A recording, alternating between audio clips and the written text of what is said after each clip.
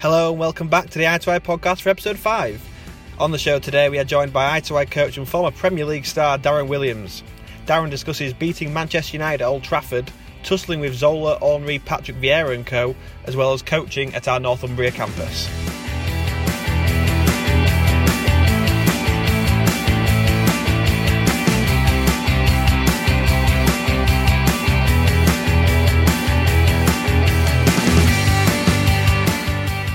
Daz, thank you very much for joining us on the Eye to Eye podcast. How are you doing? Yeah, good. Not too bad. Yourself? Yeah, good. Thank you, mate. Excited for the game to start ramping up again in the next few weeks? Yeah, I mean, we're desperate to get back into it now. The guys are eager. We're kind of close to the finish line as such of getting over this scenario that we've been in. But the lads are absolutely buzzing, ready to get back on the pitch and get going again. Yeah, how are the lads looking? Are they looking fit? Yeah, I mean, yes and no. I mean, obviously from a fitness point of view, we've sent them on runs. We've been doing technical work with them. We've obviously individually, because that's been the situation. So yeah, looking all right in that sense. But I think as you know from games, from match fitness is completely different to just doing one-on-ones and setting them off on runs. Yeah, 100%. So take us back to the very start of your football career then. How old were you when you first got scouted? When I first got scouted, I was quite a late bloomer, really. Obviously, in current times, lads start as young as 5 and 6. But myself, I was more 10, 11-year-old when I got scouted by Middlesbrough. And then I had a couple of opportunities. Went elsewhere to QPR, Everton, on trial basis. Spent a lot of time in QPR Centre of Excellence, but was really got attached to Middlesbrough at the time, and ended up being there for quite a few years. But again, it was a tough decision when it came to it. Did I take an apprenticeship with a year's professional at a club, obviously, which is my hometown club. But not only that, there was a lot of guys there at the time, a lot of players, and personally I felt, I would possibly get overlooked. Did you always know that you were going to be a footballer, or were there kind of other avenues that you could have gone down at that time? No, I mean, it was something that obviously that I always wanted to do. And, I used to get in trouble at school for keeping a ball on my desk or underneath my desk. I used to dribble through the corridors with the ball and obviously get told off. But I think the teachers knew, it was something that obviously, that I wanted to do and I was desperate to do. But obviously I was also encouraged to get an education or get some qualifications behind me as well, because, as a young lad then, you were just desperate to play football, and, a lot of lads are now. But I think, there's more in-depth look into it now, where some guys have to finish early with injuries, or some guys just don't make the grade. But obviously, if you have an educational side behind you, then it's fantastic. You mentioned you were quite a late bloomer in terms of when you were scouted. Do you know why that was? I don't know, to be quite honest. I don't think maybe it's going years back when obviously I was a youngster, and this was after the black and white tellies. Basically, I don't think it was that there was that many scouts about there then in those days. I think it's more and more now that clubs are trying to get into youngsters at a young age to develop them and bring them through, hopefully to create a better player. But not only that, I think clubs now, from a financial point of view, are thinking, well, if we can get a superstar at 6, 7, 8-year-old. Then obviously, they're not having to pay for this guy at 16, 17, 18-year-old. So fast forward a little bit, you joined York City's youth system back in 1993. How did that come about exactly? Yeah, well, I mean, like I say, it was a tough decision because I'd been offered something by Middlesbrough. But from my point of view, I felt I would be overlooked. I wanted to play in the first team early. I was eager to get in the first team, and I just felt if I stayed at Middlesbrough, that opportunity probably wouldn't come as soon. I went to York, trained a few times with Ricky Sprazier. Was a great bloke. I went on to obviously, manage Sunderland, the assistant manager there. Be connected with Man United. He's obviously involved in Scottish football. With the guys up there.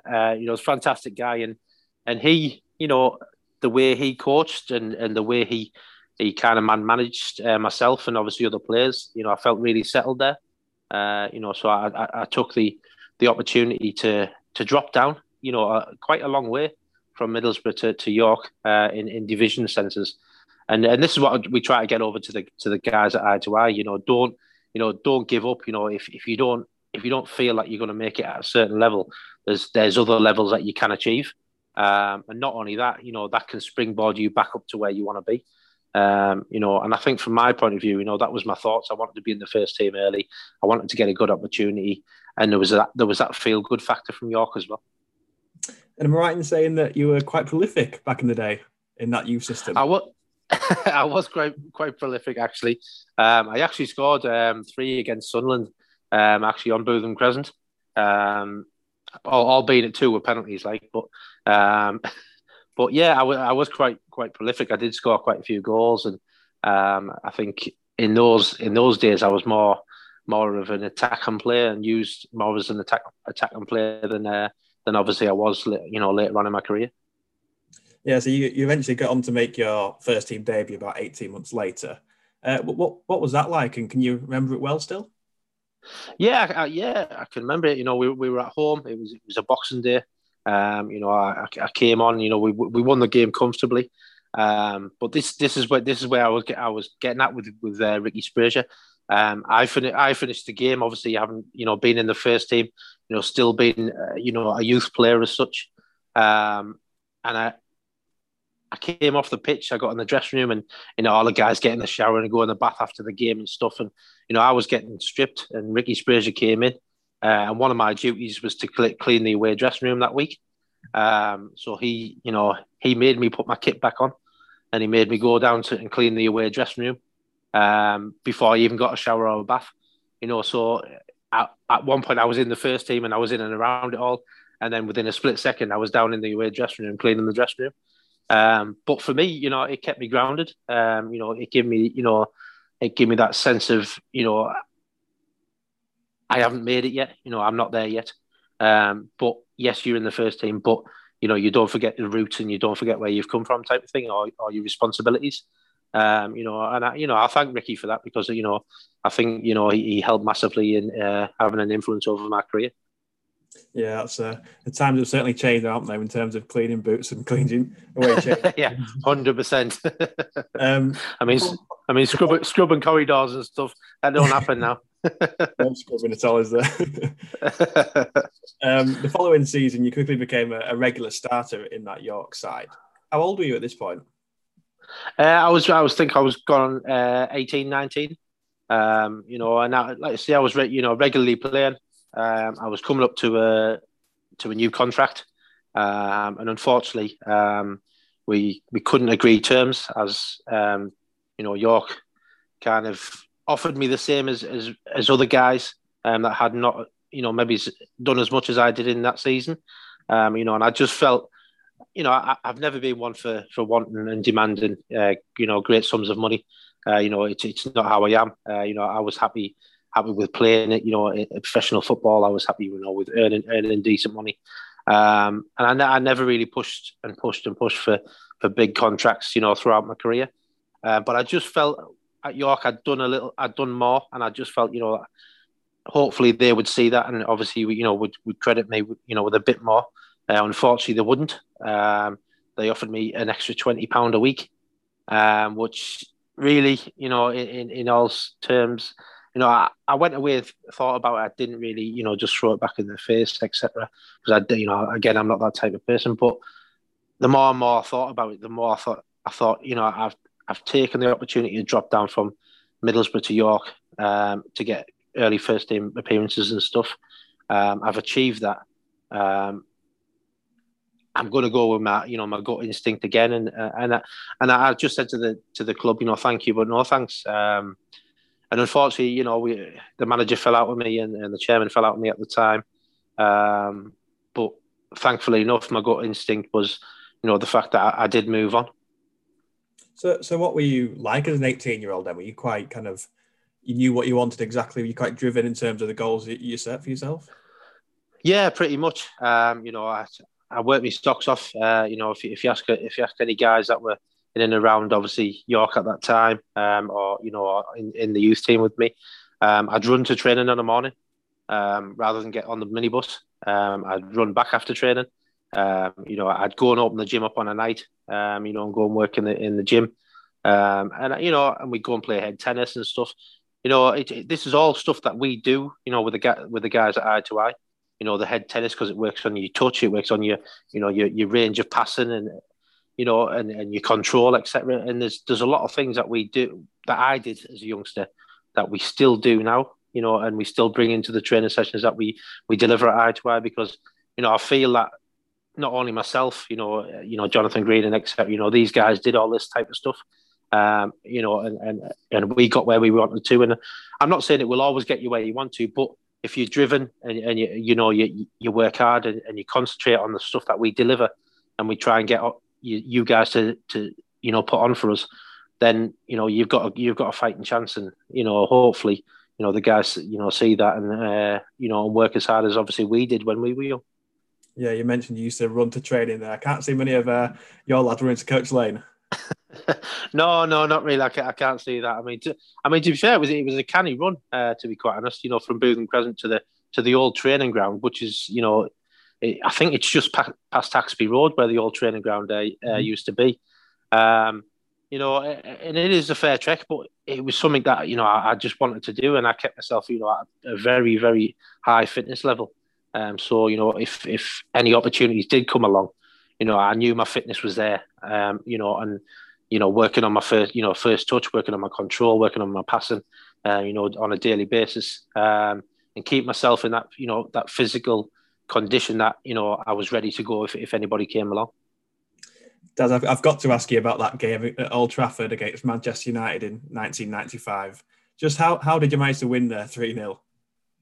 Do I still scratch my head to this day, because it was just a blur at times. You look. I mean, it was a fantastic game, and I think we probably approached it in the right manner. The manager, he didn't put no pressure on us. We worked on things throughout the week, but you're playing against Man United.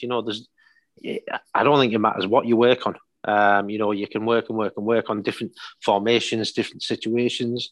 But I think it was just, we went into the game relaxed and in a mindset of go and enjoy it. You're gonna grace a pitch at Old Trafford. You're gonna be out there, against some of the top players, in the country.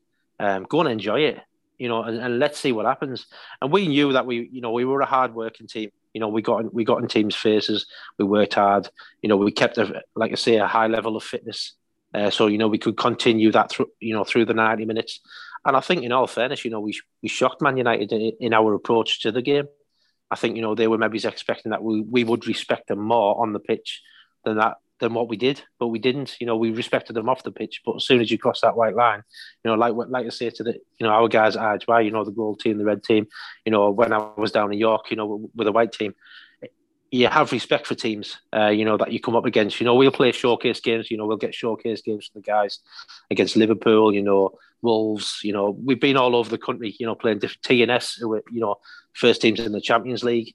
But I always say to the guys, respect the team. But once you cross that white line, there's no respect anymore. You're out there to win a game and out there to compete. So give it your all and enjoy it. Your careers can be short-lived. So enjoy it. Yeah, Sir Alex Ferguson put out the likes of David Beckham, Phil Neville, Ryan Giggs, Lee Sharp, just to name a few there. Just try and put into context just how big of an upset this actually was. I mean, it was massive. Let's be honest. I mean, we were lowly York in in the lower football tier. Man United, the Champions League, Premier League champions. It was such a like I say, it's mind blowing what you think of coming away from Old Trafford with 3 goals in the bag, ready for the second leg. But we knew obviously the second leg would be a really tough game, and there was always a chance that we could lose, and go out the competition. But I think the biggest thing for us, and that helped us and spurred us on, was the fact that we walked off Old Trafford to a standing ovation. and for us, that's immense. Not only that, I think we gained a lot of respect from the guys on the pitch that day. Your Beckhams, your Giggs, your Paul Parkers, the list's endless. But the return leg, we always knew that there'd be a couple of new faces in there. So it was going to be even harder for us to get a result. But fortunately enough, things turned out well for us. Didn't you almost get on the score sheet at Old Trafford as well? I did, to be quite honest, and I was actually put up front for the last 10, 15 minutes. Well, we obviously we had a guy dismissed, and then basically, obviously, it was kind of like stick a lone striker up there. But because I was kind of the fittest in the club, it was kind of, well, let's just put Daz up there and let him just run around. And actually, the ball went over the top and actually got in between Paul Parker and the goalkeeper, and I managed to get my head there before the keeper got there. And it looped over the keeper, but unfortunately Paul Park was still in his stride, and he got back and cleared it before it obviously crossed the line, which would have been immense, scoring at Old Trafford, especially in that occasion. But then obviously not only that, we would have come away 4-0 up, which would have made it even better. The shirt have come off if you scored. Oh, 100%, yeah. Well, I was ripped it around. So at the end of your time at York, you decided to, I think you mentioned it earlier actually, you decided to hand in a transfer request. I know you touched on it a little bit, but what's kind of that process like exactly? How do you kind of hand a transfer request in? It's it was difficult because obviously, you're still a young lad, and this is your career, and in a sense, I suppose you're taking a gamble because I didn't know if anybody was interested in me as a player. There'd been no approaches, because obviously I was still contracted with York. So I took a chance. I took a risk in a sense. And it was weird because obviously, like I say, I fell out with the manager and fell out with the chairman, and I was kind of training on my own. So I was given like a bag of balls and some cones and sent down the far end of the training ground, to set up my own session really. Which I think lads will look at that and think, well, that's a bit harsh. Like, normally you would get sent with the reserves or the youth team, but I was just basically sent on my own. And I think that was based because, at that time, the first team and the reserve team trained together anyway. And the youth team, trained a little bit further away. So it wasn't like I could have gone and trained with anybody else. So, I used to set dribbling stuff up on my own and just generally do bits and pieces. And then, like I say, I was driving to York one day and I got a phone call. And I actually thought it was one of the guys from York messing about. So I've answered the call, and the guy on the other end said, "Hi, it's Paul Bracewell." And I went, "Oh yeah, right, that's okay. Stop taking the mick." And I put the phone down. I never thought nothing of it. And about 2 seconds later, my mum rang me. My mum said, "Daz, Paul Bracewell's going to ring you from Sunderland." I was like, "Oh, mum, I've just put the phone down on him. I thought it was one of the lads messing about." So fortunately enough, I rang the number back straight away, and Paul Bracewell answered the phone, and he said, "It's a good job I'm a patient guy, isn't it?" And I was like, "Yeah, I'm so sorry." I said, "I thought it was the guys taking the mick at York."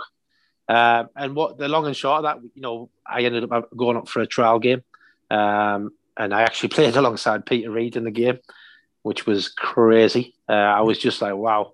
Because I looked at the team on the board, and I could name all the other players, and Niall Quinns and people like that, and Paul Stewart's, and I was like, yeah, I know all them, no. And it just had Reid next to me, and I was like, who's Reid? I was like, there's no Reid in this team. And then Peter Reid come in, and he just sat next to me, slapped me on the leg, and he went, "Right, son, you'll play next to me today." He went, "You do all my running." He went, "And then just give me the ball." and for like I say, fortunately enough, I did that for him. And fortunately enough for me, I got offered obviously a contract the night after I went to watch Sunderland v Middlesbrough at Roker Park, which finished in a draw. And that night, there and then, I signed a 5-year deal. So that's some midfield duo, that Williams and Reid. Not getting past them. Well, it was not a chance. So you signed for Sunderland, like you said, a massive club, probably even bigger back then, closer to home. What was that feeling like for you? It was just surreal, to be quite honest, because I'm no disrespect to the guys at York, but I'm stepping out of a dressing room at York, and I'm stepping into a dressing room that I watch these guys on Match of the Day on a weekend, and I'm thinking, wow, that's great, look at it, and then I'm sat next to these guys, And you know what? They were brilliant, to be fair. You know, they took me in, obviously. You know, Niall Quinn was fantastic. You know, Kevin Ball was immense. You know, you could go and approach Kevin at any time and ask him, you know, for some advice and this, that, and the other. And, you know, he'd be top drawer. And as all the players were, to be quite honest, you know, they were all really good. But, you know, fortunately for me, I managed to blend in, you know, quite quickly. And I think, you know, obviously my fitness levels, etc., helped massively. You know, in achieving that, because I was ready and ready to go, really. Like I said, you know, I put in all the hard work, you know, waiting. And obviously the opportunity arose, and, you know, and I got this opportunity. And this is, like I say, you know, this is what we say with the lads, you know, in the academies that we have, you know, eye to eye.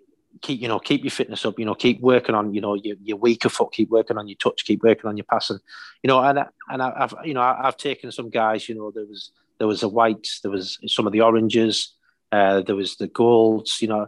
I've taken these guys back to Sunderland, you know, where obviously, you know, my career was, you know, to watch games and to sample stuff. You know, we've played against the Sunderland Academy, you know, and we've got them in and around the environment, so they can see that, you know, and they can see the drive of the players and how hard they work and what they do.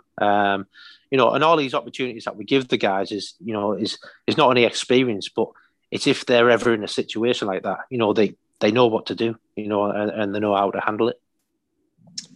So with you being born in Middlesbrough, did you support Middlesbrough growing up as a kid? I did, yeah. I went to the games, yeah, I did. You know, I went as a youngster. I went to watch the games at Middlesbrough. Like I say, you know, I was there for a while. Obviously in the academy, etc. But I went to Sunderland and things changed. Although, you know, a lot of people didn't like me in Middlesbrough because I went to Sunderland. But you know that but that, you know, that's standard. We'll get to that one next. But things changed. You know, I got taken in by Sunderland. I got, you know, the fans welcomed me. The club welcomed me, and everyone was just unbelievable. And, you know, we say about the passion in the Northeast, you know, and it is immense. It's absolutely immense. But when the fans get behind you, there's nothing better. You know, and having experienced that at the Stadium of Light, when it's, you know, it's packed out, you're playing Chelsea, you know, in games like that, it's just unreal. And the hairs now stand up on the back of my neck because I'm thinking about it, you know, and I can, you know, take my mind back to those games and the volume and how passionate, you know, the Northeast is for football. So how did it feel when you scored that winner against them for Sunderland in '97, which effectively your boyhood club? Yeah, I mean, you know, I laugh about it, but it was my second goal. Yeah, I've been back quite a few times, but you know, it was my second goal for Sunderland. My first one was away at Leicester. You know, I managed to break. No, there weren't that many. So I managed to break away and I managed to score with my left foot, obviously my weaker foot, you know, which again, you know, I say to the guys, keep working on. And, you know, the opportunity came where, you know, I had a left foot volley and I put it in the bottom corner. And that was for my first goal away, you know, at Leicester was fantastic. But, you know, I'm then getting the opportunity to play against my hometown. It's close to my birthday. It's about two or 3 days away from my birthday. So, you know, I'm buzzing, you know, I'm ready for it. We worked all week on a system, on a formation. I was given the great opportunity of marking Janino. You know, he was a fantastic player. And like I say, we worked tirelessly all week. And it was a massive game. You know, we were struggling as a club. You know, Middlesbrough was struggling as a club, you know, in the relegation scenario. So it was a massive occasion. And the funniest thing is we turns up and we goes in the dressing room, and Bobby Saxon always writes a team up on the board that, you know, the Middlesbrough side. So as soon as he gets the team sheet, he'll write the team up, the formation, etc. So like I say, Peter Reid will then do his talking. So I'm sat there and you know, we're all sat there listening to Peter Reid, and then Peter Reid's like saying, right, we've worked on it all week. We know what we're doing. We know our jobs. Anybody got a question? So I puts my hand up, and Peter Reid like looks at me. He says, really? He went, we've worked on it all week. What question could you possibly ask me? And this is no word of lie. I went, right. I went, Gaffer, I said, I'm not being funny. I said, I'm marking Janino, yeah? He went, yes. I went, right. I went, do you want me to sit next to him on the bench or do you want me to just run around on the pitch? And he turned around, he looked at the board and realised Janino was on the bench. He was like, oh my God, he was just like that. And the weirdest thing is it gave me a kind of a free role. And I wouldn't generally normally be inside the box for set pieces. I would normally sit the edge of the box. And I had license just to get in the box. And fortunately enough, I made a run. I lost my marker and I managed to, get across the keeper and head it in the top corner. And at that point, I'm not a regular goal scorer. I didn't know what to do. So I cut my ear. You went mental. Yeah, I went mental. I cut my ears, and I was like, because obviously they were all booing me at the start in the warm up, except so I cut my ears, and when I think back to it, it's probably the worst thing I could have ever done. But I just didn't know what to do. I was just running about all over the place. But again, we won the game 1-0, and it was a massive game for us. We needed the 3 points at the time, and it was a massive occasion. And then, let's say, 2 days later, I was celebrating my birthday. So, it went down really well. Did you get plenty of stick from the Borough fans? Yeah, I got plenty of stick. Yeah, I mean, obviously, bearing in mind my family lives in Middlesbrough, and they're Middlesbrough fans. They didn't go down too well. I don't think they spoke to me for a while. It was a good header, though. Good header. Yeah, it was actually. Yeah, I had big long curtains then, though, so I had big long hair. So, I'm not sure if you did or not, but did you come across Ingy at Sunderland when you were there? Yeah, I was there. Michael was there for a while. What was he like? He's a great, just as mad as he is now. He's a great lad.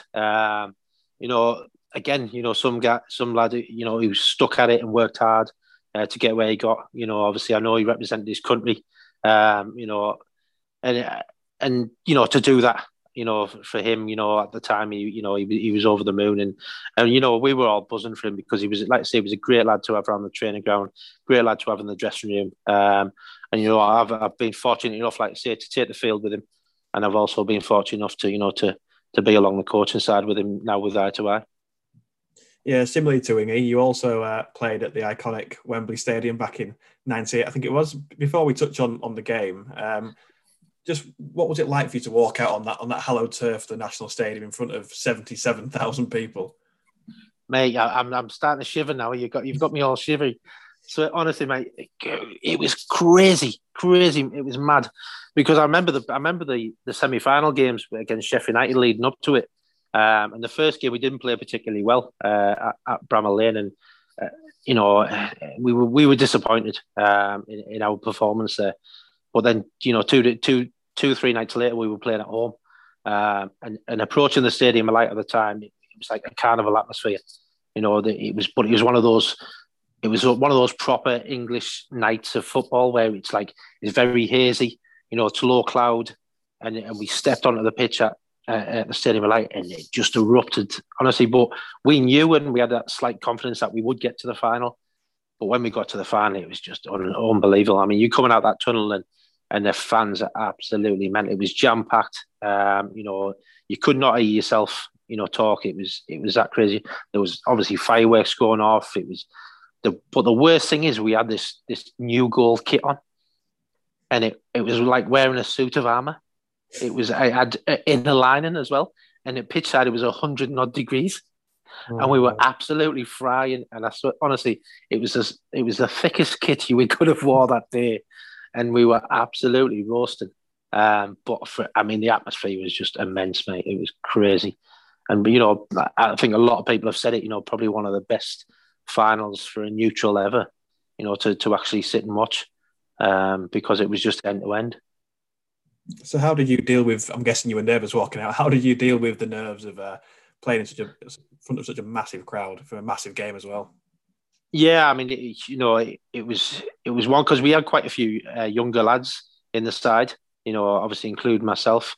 So it was a massive experience for us, and that we needed to kind of take on board as quickly as we could and get over your nerves in it. And as much as you say you weren't nervous, you were nervous because, we played all throughout the season, and unfortunately we kind of let ourselves down because we should have gone up automatically that year. But we had, we drew a couple of games against QPR. We drew a game against QPR, one night a 2-2. And we let ourselves down with a couple of games that obviously knocked us out the automatic promotion. But yeah, I mean, it's hard to deal with. I think you've just got to kind of cut out the crowd. As much as it was that loud in there, you've got to try and cut out the crowd and concentrate on the game. And this is what I say to the guys. I said if you focus enough on the game and on what you're doing in the game, or what you're doing as a team in the game, as daft as it sounds, 70,000 people in there, you can actually shut off for them. As much as you've got the sound bit in the background, but it's more or less muffled in a sense because you're too concentrating on what your job is and what you're doing. And that's what we try and get the lads to do, is focus as much as they can on their job, and then after they're doing their job well, then obviously then you can start not having to go at people, but start encouraging people, and getting people alongside you. And that's the way you obviously you build as an individual and as well as a team. Yeah, just looking at that game then, I mean, it really was absolutely crazy, wasn't it? I mean, you said it was one of the best finals ever, and I don't dispute that one bit. 4-4 after extra time, I mean, just crazy. Yeah, it was honestly, I think either one of us could have gone 7-0 up and it would have finished 7-7. It was just going to be one of those games. It was bizarre. Was it just the defence, or is it nerves on both sides, or why was it so open? Do you know? I think we were two teams that were we went for games. We went for the throat, and I think there was an odd mistake made by different people throughout the pitch, which obviously in the end ended up maybe he's conceding a goal or maybe he's conceding a corner, which obviously then would concede a goal. And I think it was minor little errors, but it was the fact that we were both just going for each other. And I think that's what made it such an exciting game, because it was end to end, and it was wholeheartedly played at 100 mile an hour. And we did it. But like I say, unfortunately, the outcome wasn't the outcome that obviously everybody wanted from a Sunderland point of view. Yeah, so eventually went to a penalty shootout, the lottery that is penalties. I think it was Mickey Gray who missed the crucial penalty for yourselves. I think everyone scored up until Mickey stepped up and missed. Where were you in order of the penalty takers? Were you up next? Well, this is a funny question, funny thing actually, because I was supposed to take that penalty that Mickey Gray took, but Mickey Gray kind of said, "No, I'm feeling really confident," to Bobby Saxton. Because I'd said to Bobby, "I'll take it." And Bobby was like, "Right, okay." And Mickey said, "No, I'm feeling really confident. I'll take it." So obviously then Mickey probably took priority with him being a bit more of a senior player. So then obviously I went down the pecking order to the next one. So, but that was my penalty. And but unfortunately because of how it was put down and, whether it was Bobby Saxton or whether it was Mickey just wanting to take it, it was put down in a different order. And obviously I ended up, should have been after Mickey, really. It could have been so different then. Yeah, I mean, it could have been. Yeah, it could have been me who was dyeing my hair. But no, I mean, you can't. Do you wish you could have kind of changed that, or are you kind of glad? I do because, I mean, for me, I think when I was obviously younger, when I was at the youth level, YTS level, academy level, we call it now. I took penalties week in, week out. So from my point of view, although I was a defender, I was still relatively confident about taking penalties. But like I say, I wish it was me in a sense. And I'm not saying I would definitely 100% would have scored it, because you just don't know. But I was confident enough to put myself forward for one. Definitely would have scored. I definitely would have scored. How did you deal with the disappointment then? Were you kind of one that put your arm around the lads, or were you one that needed picking up? It was. No, I mean, it was a funny one because you kind of numb at the time. It's a bit like, you wait for it all to sink in. And I think, we looked around and, as we were leaving the pitch after the ceremony of the trophy and that, we looked around and basically you looked at the fans and then you could see the fans' disappointment. But as much as they were disappointing, they were still very encouraging and very supportive. So we sat in the dressing room and it was quiet for about, 10, 15 minutes. It was like time stood still, like somebody pushed pause or something. And then it took for Niall Quinn to stand up and just basically say, "Look, lads, we know what's happened. We know what we could have done, what we should have done. But when we take everything from this game into next season and all the experience we've had of this season," and his words were, "We'll go and walk the league next year." And it wasn't said in a cocky way or arrogant it was just said in a confident way, because we knew what we'd learned that season, and we knew that final taught us a massive lesson. And obviously the next season, we did that. We went on to achieve the highest point in the championship. And I think also as well, we weren't far off keeping as many clean sheets as some of the teams had in the championship for a long time. Yeah, just looking at your Sunderland and Premier League career as a whole, was there any players that you were somewhat nervous to come up against in your career, or were you kind of not fazed by anyone really? No, I mean, I was always given the job to kind of man mark, the kind of key players in teams. I've marked Gianfranco Zola, Thierry Henry, obviously Juninho at Middlesbrough, Ryan Giggs, the list of players who you've come up against, and when you look back on it, it's amazing. It is amazing. But I was given those tasks, and to be fair, I would say 99% of the time I stood up to those tasks and did my job. And I think that's why they had a lot of confidence in me. Playing in different positions and also obviously trying to utilize my skills and my abilities to the best, and obviously nullifying other players on the team. Yeah, you mentioned Gianfranco Zola there and Thierry Henry. What was that like trying to man mark them? I mean, you said you 99% successful, but did you ever get the run around, or were you always kind of? Are they in your pocket? I think the only guy who really gave me probably once he gave me the right run around was Ole Gunnar Solskjaer. He was so clever. So clever, yeah. I mean, he wasn't. Don't get me wrong. He wasn't the fastest player I've been up against. He probably wasn't the most technical player I've been up against, but he was so clever. He literally would find a yard. He would find 5 yards. You couldn't take your eye from him for a second, and it was one of those where if you did, for a fact it was either going to end up in a goal, or you were going to have a hell of a job to get back and try and get the ball off him.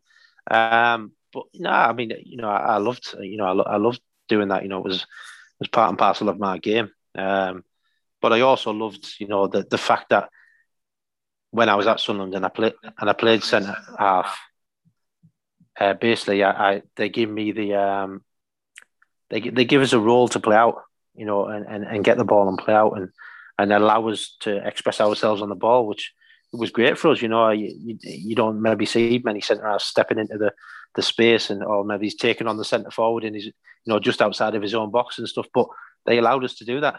So long as we didn't lose the ball, that was the main thing. But yeah, we were given a bit of freedom to do that. Yeah, I mean, I remember posting a clip onto I2I social media over a year ago now, and it was you getting quite friendly with a certain Frenchman, Patrick Vieira. What happened there? Yeah, I mean, basically, obviously, I think it was close to the start of the season. It might have been the first game of the season, and we were winning 1-0. And I think I'd just come back from injury over the course of the close season. So I was on the bench. So Peter Reid obviously seen Arsenal was starting to get back on top of the game a little bit. So he gave me a shout and asked me to go on and obviously just try and get hold of Vieira and man mark him and try and not take him out of the game, because that sounds totally wrong, but just try and slow him down and stop him creating the stuff that he was creating. Really, we all know he's a great player. He's a fantastic player, and we obviously managed. We got in a bit of a tussle. The ball bounced between us and then broke for Vieira, and we were kind of scrapping away at each other. But then, unfortunately, he kind of swung his arm across my face and caught me right on the bridge of the nose, where just when your eyes water and you kind of. So obviously, I went down and not in a sense to get him sent off in any way, shape, or form, because that's not the type of player I am. I've been in situations myself, where players have gone down and stayed down, but I don't think it's any way in shape or form of trying to get you sent off. It was just the way he caught me was just a bit of a where your head's spinning a little bit still. But unfortunately, he got dismissed, which obviously Pete Reid was happy about because obviously they were down to 10 men. But in a sense, I kind of did my job, but not my job to go on and get him sent off. But obviously, I did my job to kind of get him frustrated and take his side of the game away. Yeah, I think Patrick should have picked on some of his own sides because there's a massive difference between you two, aren't there? Yeah, totally. I mean, you know what I mean? He shouldn't pick on Big Daz, should he, at the end of the day? On that same note then, was there a central midfielder that was just incredibly tough that you remember locking horns with in the Premier League? I know you mentioned Solskjaer, but in terms of midfielder, did you come across Roy Keane or anyone like that? Yeah, I mean, I played up against Roy Keane at obviously Old Trafford. He played in the centre of midfield with Paul Scholes at the time, but me and Claudio Reyna played in there. And Claudio Reyna, obviously, eye-to-eye American, great guy, fantastic guy, great feet, technical abilities, unbelievable. And to be fair, we done extremely well that day. Although we did lose 2-1, but up against Keane and Scholes, myself and Claudio did extremely well. Manager said that after the game, the fans said that outside the ground, etc. How well we'd done against obviously two great international players. Really. But I came up against Vinnie Jones in my first season at Sunderland, which was was a bit of a clash because obviously at that point I did play centre midfield against him, and we clashed in the air a few times, we clashed on the floor, but I remember it was quite round about the middle of the game, and I remember it was a 50-50 tackle on the halfway line, and I wasn't one to shy out of tackles, as wasn't Vinnie Jones, but I managed to go in and win the ball, but managed to to get Vinnie as well a little bit at the same time, and weirdly enough, I was expecting him to jump up and have a go at me, but he stood up, grabbed me by the hand, and he went, "Brilliant tackle, that mate," and then just jogged off, and he was just. And for some guy like that who can be a hothead and can get in your face, I think he respected me the fact that I was a young lad and I didn't pull out the challenge with him. So probably, he is probably one of the toughest guys I've probably come up against. Tell you what, you won't get that nowadays, would you? There'd be a lot of rolling about. No, we're just still being down for 3 weeks later. Looking at the international picture, you managed to make a couple of appearances for the England under-21s, didn't you? I mean, what was that experience like? Yeah, I mean, it was fantastic. I played against France, I played against Switzerland, I played for the B team against Russia. I mean, when we played France, it was at Derby's ground, and everybody was kind of going on about this guy, Thierry Henry. But obviously at this time he hadn't really come to the forefront of his Arsenal career, etc. So I don't really know much about him, to be quite honest. I watched a few videos when we were down at England training camp, and we managed to beat them that day 2-1. And I felt quite comfortable playing up against him. But then a few years later, I played against him at Arsenal, and he's a completely different player. Arsene Wenger had brought him on leaps and bounds. And he was immense, and it was a lot tougher challenge 2 or 3 years later than it was obviously when I initially played against him for the 21s. But like I say, great player. But I think when in the B team, when we played Russia at Loftus Road at QPR, Matt Le Tissier played. Your Les Ferdinand, Ian Walker, Jamie Redknapp, Frank Lampard. And Le Tissier absolutely ran the show. I don't even think he broke sweat, the guy. I literally don't. He scored 3 goals. And I don't think he broke sweat.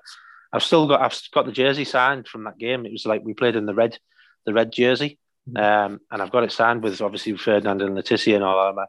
And when I see it in the wardrobe, I just think back to the fact that Matt Le Tissier didn't actually break sweat in that game, and he scored 3 goals.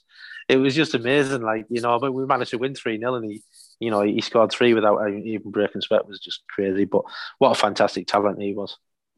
Were you kind of overawed going to train and play with England and some of them names, or were you a sense that you're just one of them guys that just gets on with it? Yeah, I do. Yeah, I mean, I just get on with it.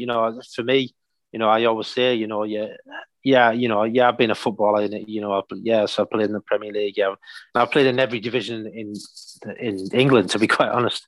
And obviously, I've represented my country at 21s and B level. Because some people say, "Oh, yeah, but you did this, you did that, yeah." But I'm just a normal person. I'm just a person who was fortunate enough to have the opportunity to play, football as a career.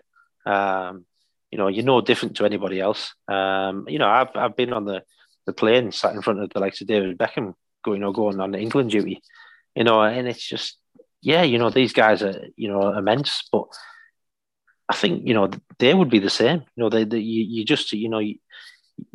a guy who's, you're an icon to some people or the fans, etc.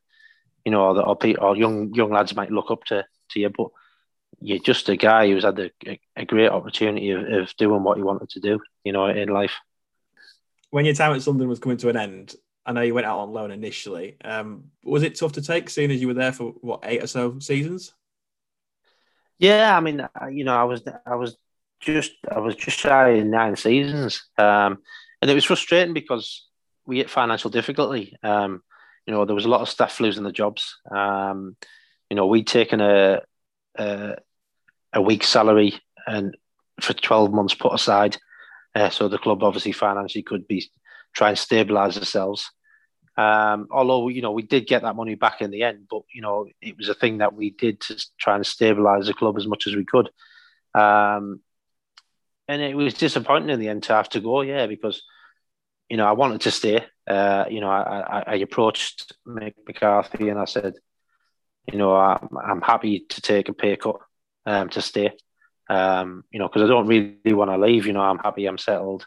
But unfortunately, the decision was made that I needed to go. Although, like I said, I was never on mega money, but I was happy to take a pay cut to stay because like I told you, I'd been taken in. I'd been taken in by someone, the fans, etc. And it felt so comfortable for me, and it just felt so right. But unfortunately, like I say, I had to go to Cardiff, and there was a few things along the way that got messed up for me by a certain agent type person, but obviously we won't go into that. But I wish in the long and the short that they to give me the opportunity to stay on less money, because like I say, I didn't really want to leave, and that's no disrespect to where I've been, because everywhere I've been, I've given my all, and I've appreciated everything, and I always appreciate the fans, week in, week out, regardless of whether we win, lose, or draw. I've always been a player who stands in the dressing room and says, "Don't be coming in and whinging if we've got beat and you're getting booed." Do you know what I mean? Because you won't be whinging next week when we win and we're getting cheered. Do you know what I mean? So I've always been that way, and I think you've got to take the rough for the smooth. And I think when players understand that and see that and realise that, I think you become a better player yourself. Yeah, you went on to have spells also at Hartlepool and Bradford. Were you adapting your game at this point in your career then? Yeah, I was. It's different. You've got different levels. Unfortunately in football and different styles. Different. You're under different management. You treat differently at times.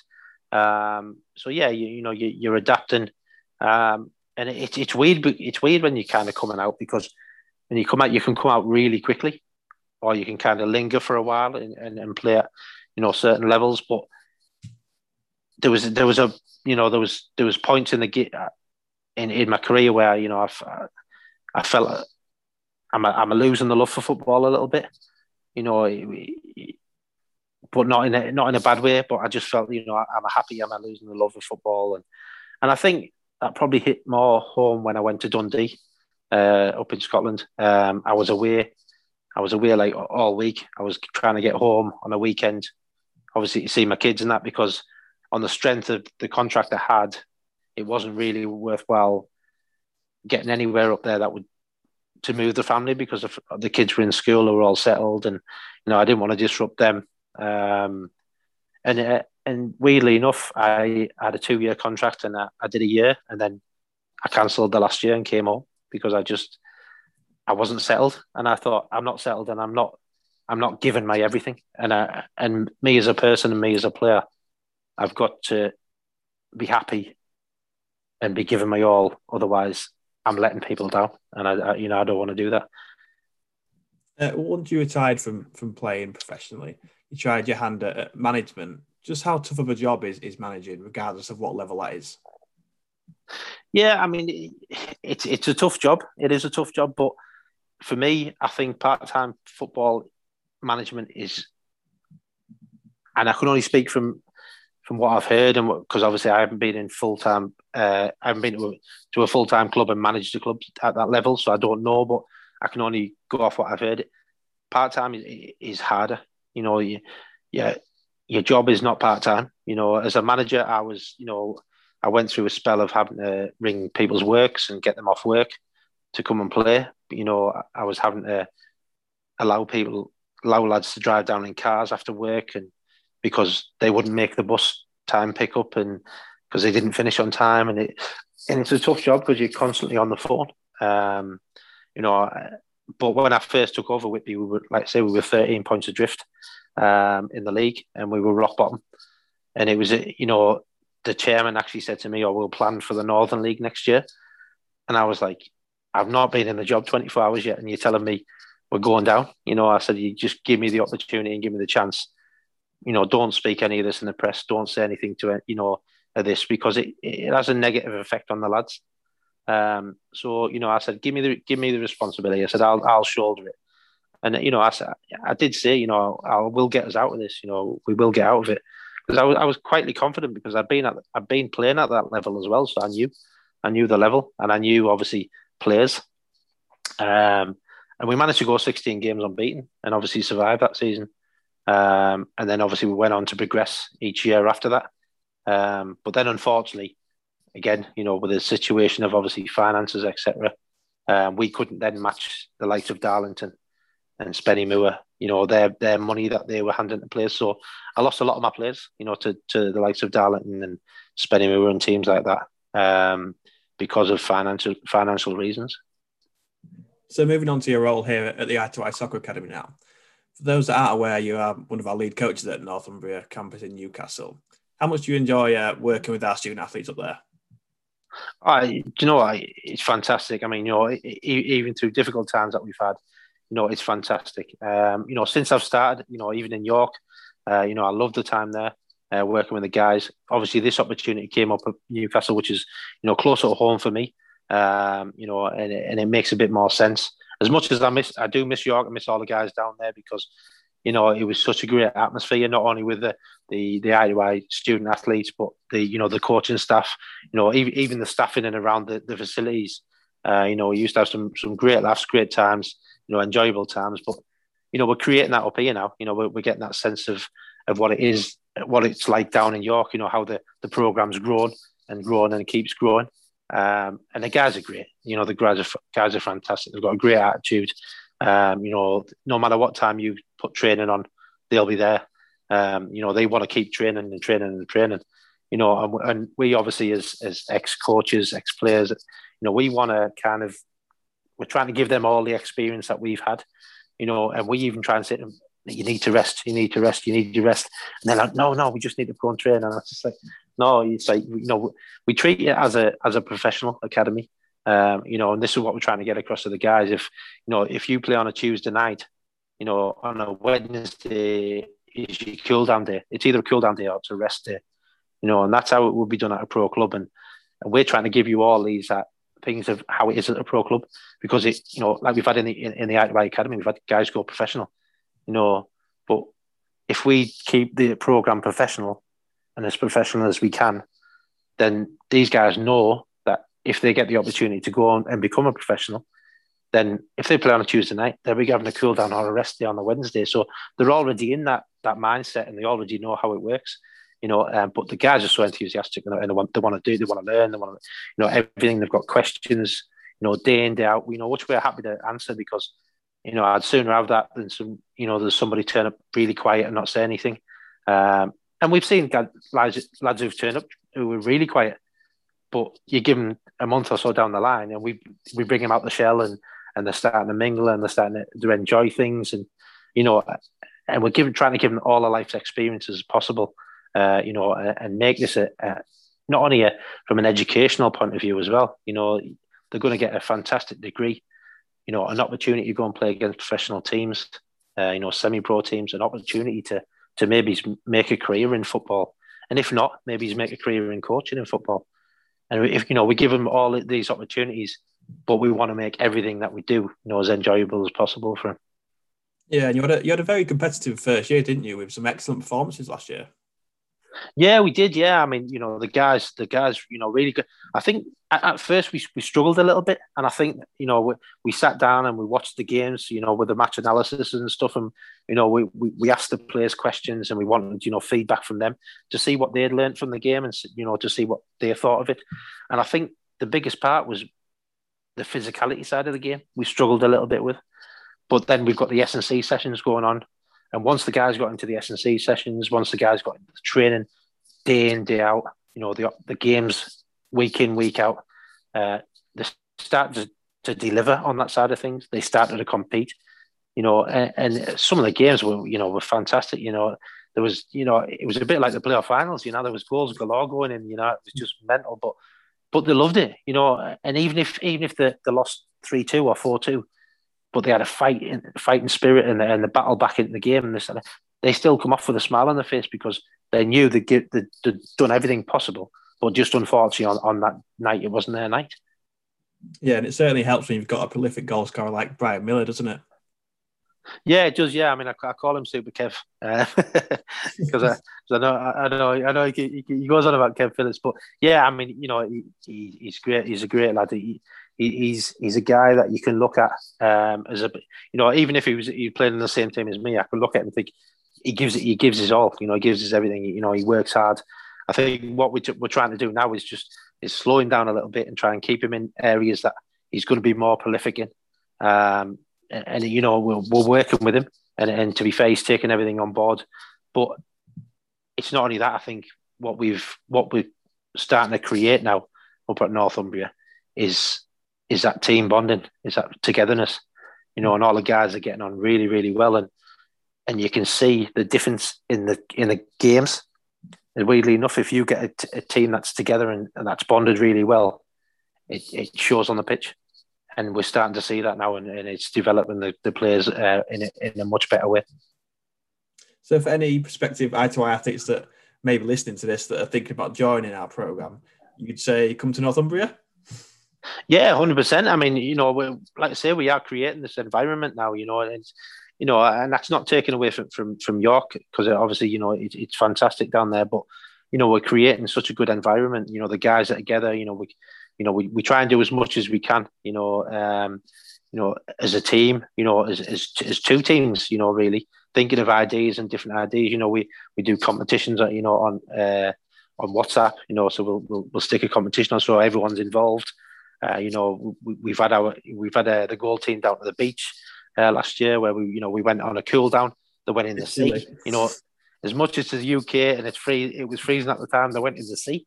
You know, and it was all good. It was, you know, it was all good fun, and you know, and like I say, we take them to games, you know, Sunderland games, etc., and you know, get them to experience that side of things.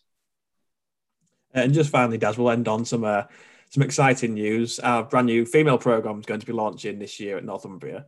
How big is this going to be for the programme? You know, I think it's really going to be massive, to be quite honest. I mean, you know, having my time in the States when I've been over with I2I, and we put on obviously our camps that we do, our ID clinics, and speaking to parents at the competitions, you know, that we've been to watch the lads, and you know, and kind of pinpoint who would fit well in with the academy, etc. A lot of parents have said to me, do you do a girls program? And unfortunately, at the time, we didn't. So it's obviously something that we've discussed over the last year or so, you know, as a company. And basically, you know, we're now rolling that out. And obviously, Northumbria is renowned for one of the best, you know, female football sides, teams, squads, you know, that have been in the last so many years in university football. You know, so it's a fantastic opportunity for. And I know, obviously, we've got a few girls over at the moment, you know, that we've had previously. who are now playing for, the likes of Gateshead and Newcastle, etc. So, Daz, I think that'll just about do it for today's episode. Again, Daz, thank you very much for joining us on the Eye to Eye podcast. I hope you enjoyed it. No problem, mate. Yeah, loved it, mate. Anytime. And we'll see you next time.